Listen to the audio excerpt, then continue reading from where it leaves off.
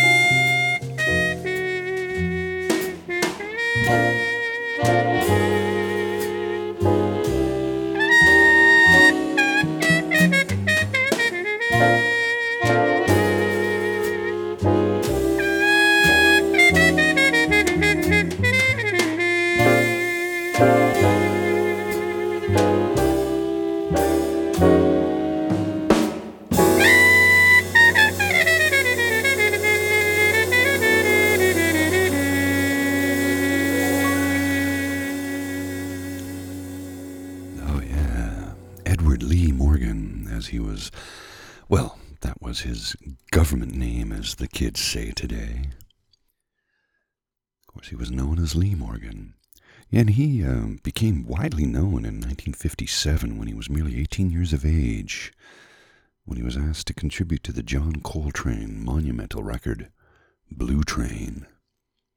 Now, he moved on and worked with Art Blakey for a few years, but left in I guess about 1961. And the song Sidewinder, which I've featured on this program in the past, became a hit song for him. It was a crossover. It hit the pop charts and the R&B charts in 1964. And it did end up garnering him some additional spotlight, I guess you could say, along with a cash settlement from General Motors, because they used his song in a commercial during a NFL football game. I don't know if it was the Super Bowl. No, it wasn't the Super Bowl, because it didn't exist in 1964. The Super Bowl was 1966, the very first one. So yeah, it was used in a NFL football game song for a General Motors commercial without his permission. There was no licensing, so as a result, Mr. Morgan was able to take them to court and win a substantial settlement. Of course, he did die at the very tender age of 33 at the hand of his common-law wife, Helen. She shot him outside of Slug's Saloon following a confrontation. Sad story. sad end to a brilliant musical life. Mr. Edward Lee Morgan, originally from Philadelphia. He was the youngest of 4 children. Now, he started out playing the vibraphone, but his growing enthusiasm for the trumpet sort of helped him migrate there. Be a lie to say that he wasn't influenced by Miles Davis. I mean, who wasn't, right? But like I said, he did play with Art Blakey. Art Blakey's Jazz Messengers. He joined them in 1958 and stayed with them until 1961. And then, of course, like I said, in 57, when he was merely 18 years of age, he contributed to John Coltrane's monumental album, Blue Train. I have featured that album, well, cuts from that album on this show in the past, so if you've been listening to this for a while, you would remember that. The goal of this program, this show, this podcast, I'm trying to expose you to more jazz, so I don't want to, regurgitate or replay a multitude of artists, a multitude of compositions. Oh boy. Let's start that over, shall we? What I'm trying to avoid is playing the same songs over and over again. Yeah, that was a much more eloquent way to say what I was trying to say. I don't like to repeat myself. Occasionally I will feature a song by an artist, a composition by an artist that I've liked a lot, but the goal of the program is to avoid doing that. It's to move into new areas, new territories, and expose you to jazz artists and music that maybe you've not heard before. But that's for you to determine, not me. So from Lee Morgan, recorded in 1965 and released in 1967, we're going to move ahead in time to 2003. And I'm actually going to play the re-released version, the remastered, remixed, re-released version from 2021. Now, this is from Jim Snidero. Now, the album was originally recorded in 2002, 2001, released in 2003, and re-released this past September of 2021. He just felt it was time to revisit the record because he thought, there's things that I just didn't accomplish on the first time out, and I now have an opportunity to make the changes I always wanted to. So from the album Strings, the re-released, remixed, remastered version, this is Theme for Ernie from the great Jim Snidero.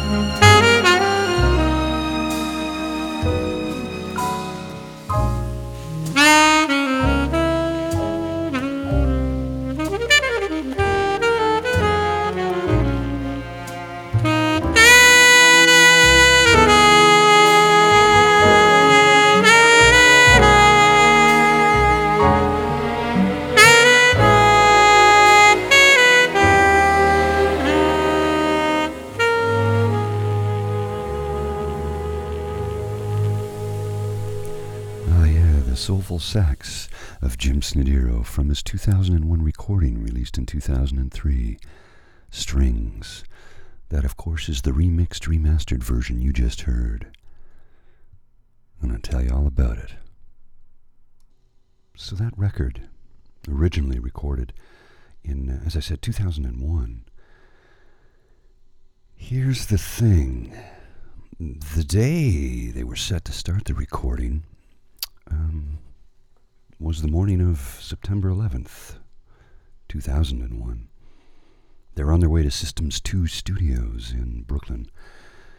And, well, some members made it to the studio.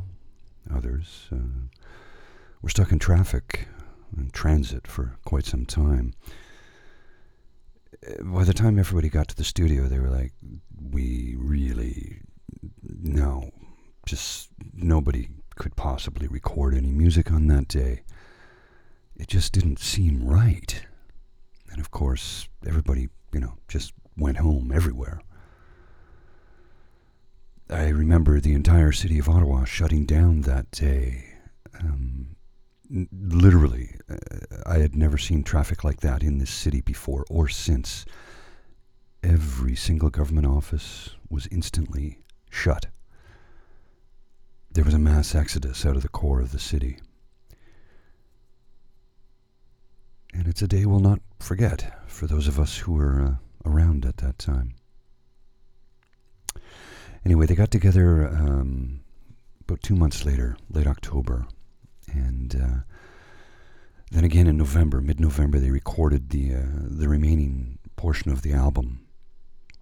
It had a dark tone to it, of course, because there was, the music that they wrote just had far more gravity to it than anyone would have ever expected because of the odd circumstances, to say the least. Nevertheless, he decided that let's revisit this album, as it had been out of print for about 10 years. But Jim wanted to go back and do it again, revisit and remaster and remix. Nothing's been re-recorded. It's all the original master tapes. But the mix is slightly different. And the remastering cleaned up a few things here and there. If you enjoy the album as much as I do, I suggest you pick it up. It's well worth it. Of course, James J. Snidero, Jim to his friends and to the musical world at large, originally grew up in the Washington, D.C. area, and he moved to New York City in 1981, which has been home ever since. Now, the man is an accomplished musician, of course, but he's also an educator, a musical educator. He's written 5 series of jazz etude books, 60 in total, is what it amounts to. So the man knows his stuff. He got his degree at the University of North Texas College of Music before he moved to New York in 1981. And Jim is turned 63 this year, back in late May. Celebrated his 63rd birthday. The great Jim Snidero. And a little bit of background on the album Strings. Okay, I'm going to move it about a little bit, and let's play a composition from Sebastian Zawadzki. I hope I said that correctly. Sebastian Zawadzki. This is Far Away.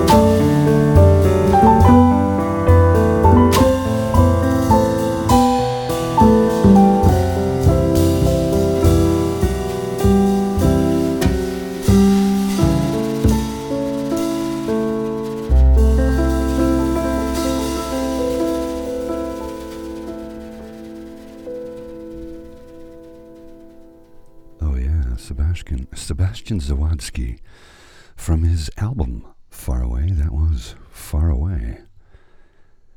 Now, you might not be familiar with Sebastian, and that's okay. He's a young man. He recently turned 30. Smells Like Teen Spirit is older than Sebastian. For a pop culture point of reference that I'm sure most of you who are listening to this are very disturbed at. Polish-born, Copenhagen-based Sebastian, prolific, forward-thinking artist and composer. He blurs the lines between genres. I had to go right to his personal website because there's not a ton of information about the man. But I do know this. I've listened to a number of his compositions, and he does blend jazz,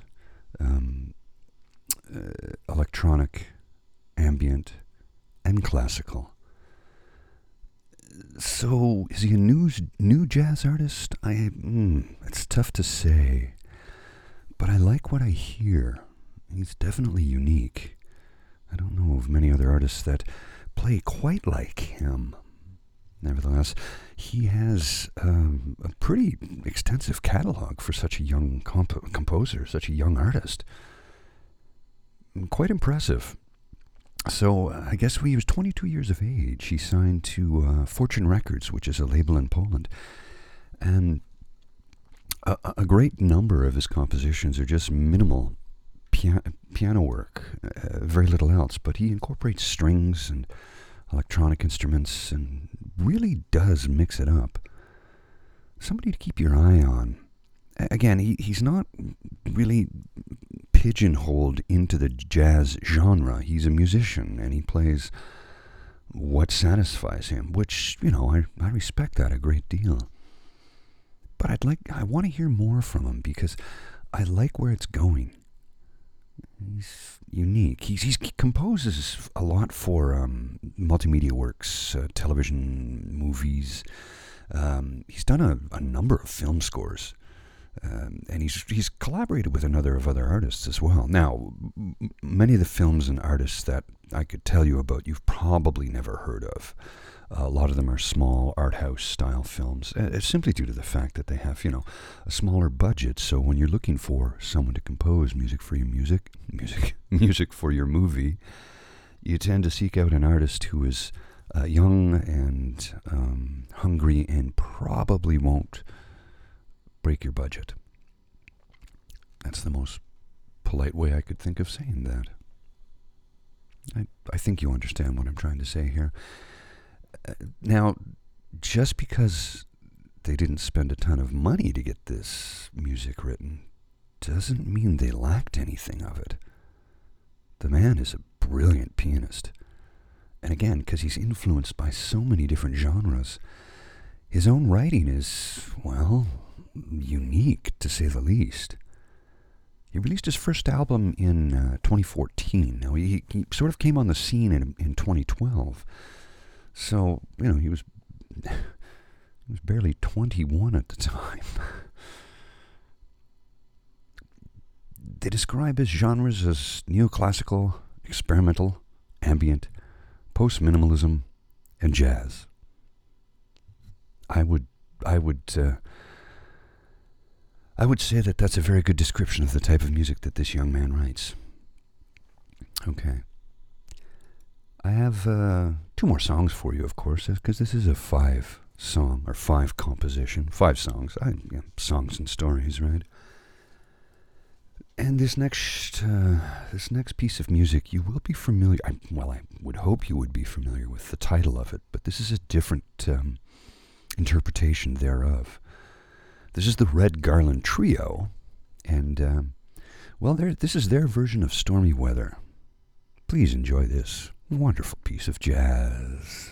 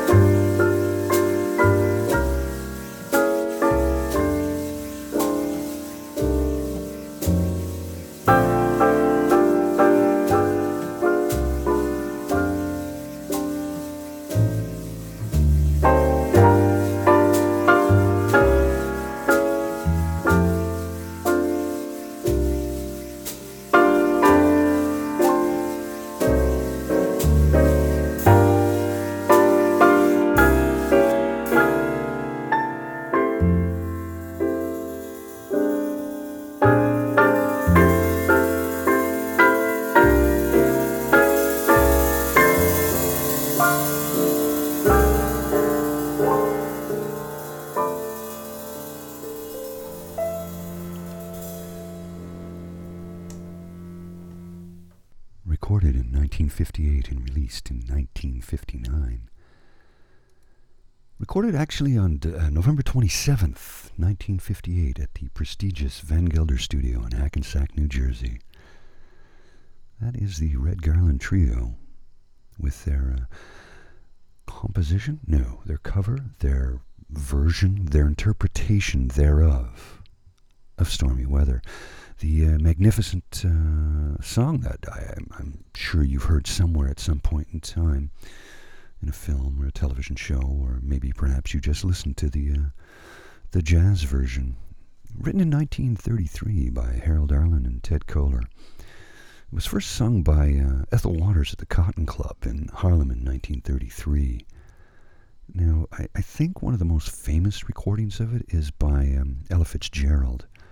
Judy Garland, of course, did a version, as did Frank Sinatra, Dinah Washington, Lena Horne. Billie Holiday's version is also quite famous as well.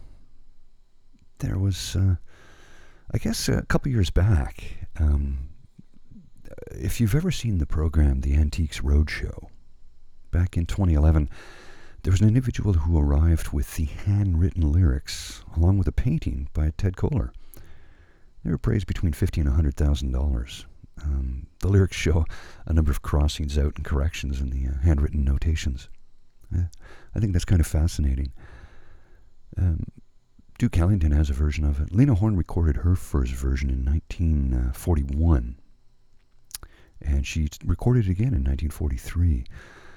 Billie Holiday with Lester Young and the Count Basie Orchestra recorded it in 1955 on the album Broadcast Performances, Volume 2. So a little bit of background on that composition. Of course, that album, like I said, recorded in 58, released in 59. I don't have chart information for it, sadly. I really do like their interpretation thereof, though. Red Garland, of course, passed away in 1984 at the, young age of 60. And I say young age because that's only 6.5 years away from me. Yikes. Sorry. Stark realization there that, my twilight years are fast approaching. Aren't they all, for all of us, I guess? Red Garland, American jazz pianist, largely known for his work as a band leader during the 50s and working with Miles Davis. Now, he's well known as helping to popularize the block chord style of piano playing. I don't know what that is. And truth be told, I simply just don't have the time to delve into that today, but I will in a future episode when I feature another composition from Red, or another interpretation thereof, or another recording. He actually, for a few years in the 1940s, he was a welterweight boxer. He fought in 35 fights, and one of them was an exhibition bout with Sugar Ray Robinson. So this man led a very interesting life. From the first great Miles Davis quintet, from 55 to 58. And then from 58 to 84, he just floated about. He formed his own trio. He worked with a number of people. Of course, that trio was pretty famous. They featured, oh my goodness, probably 100 recordings with the Red Garland Trio in total. Some of them are just one-off compositions. Others were full albums. He worked with Miles Davis, like I said, for 3 years, almost 4. Jackie McLean, Charlie Parker, Sonny Rollins, Phil Woods, John Coltrane. You get it. The man was ensconced within the milieu, the genre. He was deeply committed to jazz. The block chord technique was basically his trademark. It's like I said, I'll get into it at a later date on another show. I just don't simply have the time for it today because we are running short. We, being me, myself, and I, the Royal We. One final composition for you today. This is from StanGetz and Gerry Mulligan. And, I like the title of this. I didn't know what time it was.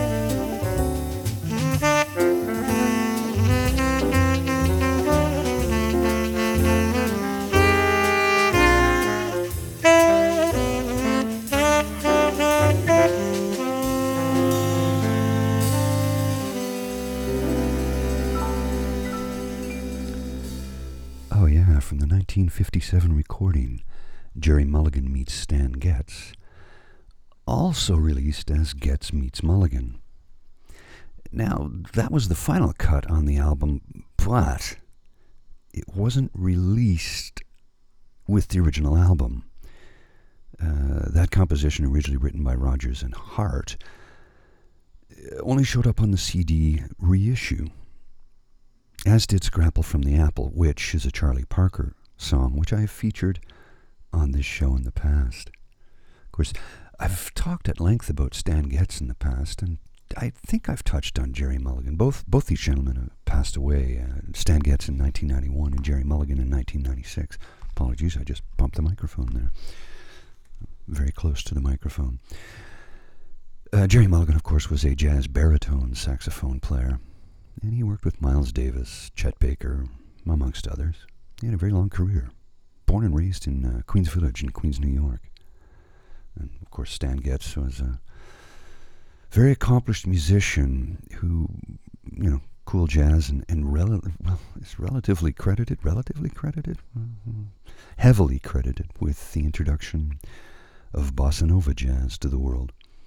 And helped, he was kind of there at the beginning, because he influenced Juan Gilberto and Antonio Carlos Jobim. They, collectively, they popularized the bossa nova groove in the United States with the hit single "The Girl from Ipanema," and of course the vocalist on that composition was the very first time she ever sang on a recording, because she didn't consider herself to be a professional singer. Anyway, I've played that their instrumental version of that in the past on this show. Well, I'm beginning to babble incessantly, and I'm not giving you facts the way I should, because that's what this show is all about. So to get back to that record, it was reviewed basically 4 stars, 5 stars, 3 out of 4, 4 out of 4. The album was revered and has been throughout time.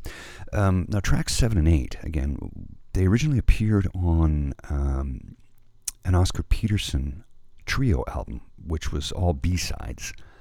Scrapple from the Apple, and I didn't know what time it was. They were recorded for this record, but they weren't included on it in the original release. You could have heard them on the Oscar Peterson trio B-side album, but you're hearing it from the original release, the original recording, the original intended pressing. Gerry Mulligan meets StanGetz, or Getz meets Mulligan. You pick it. You choose. It's up to you. Okay. That is the end of today's program, because like I just said, oh boy. Yeah, it's time for me to go. I'm babbling incessantly, and I'm tripping over my tongue, as I often do. But that's okay. I have many things to get to today, as I'm sure you do too. So I hope you've enjoyed this hour today we've spent together. I hope it's helped you either through your work day, or the start of your day, or the end of your day, or just maybe it's helped you relax on the couch with a beverage of your choice. I don't know where or when you listen, but I would like to know. Feel free to leave me a message in the comments section on Mixcloud. And if you haven't signed up or joined Mixcloud yet, I would respectfully ask that you do. It helps me. The more numbers I get, the larger the audience grows, the more I can offer to you. And if you wish, you can subscribe for, I think it's $3 a month or something like that. It's entirely up to you. I don't push anybody on that, but there is a subscribe portion there on the site. And each time I load a new thing, Mixcloud keeps saying, you can make this exclusive to your subscribers. I'm like, but I don't have anybody paying for anything yet. So, unless that base grows, I'll continue to offer this to you for free. And you know what? Even if it does grow, I might. Well, I don't know. Maybe I'll do something where I'll put together a few compilation shows and just release them as a separate thing for subscribers only. An exclusive thing, if you will. Hey, man's got to earn some money somehow, right? I can't do my day job forever. Eventually, the body's going to give out and I won't be able to do it anymore. Anyway, enough about me. This show is for you, and I hope you've enjoyed it. Wherever you are in this world, I hope you're well. Oh, wow. I do hope you're healthy, happy, and content. Remember to show gratitude for all that you have. You never know. This could be your last day. I certainly hope that it isn't. Till we meet again, my friends. Take care. Bye.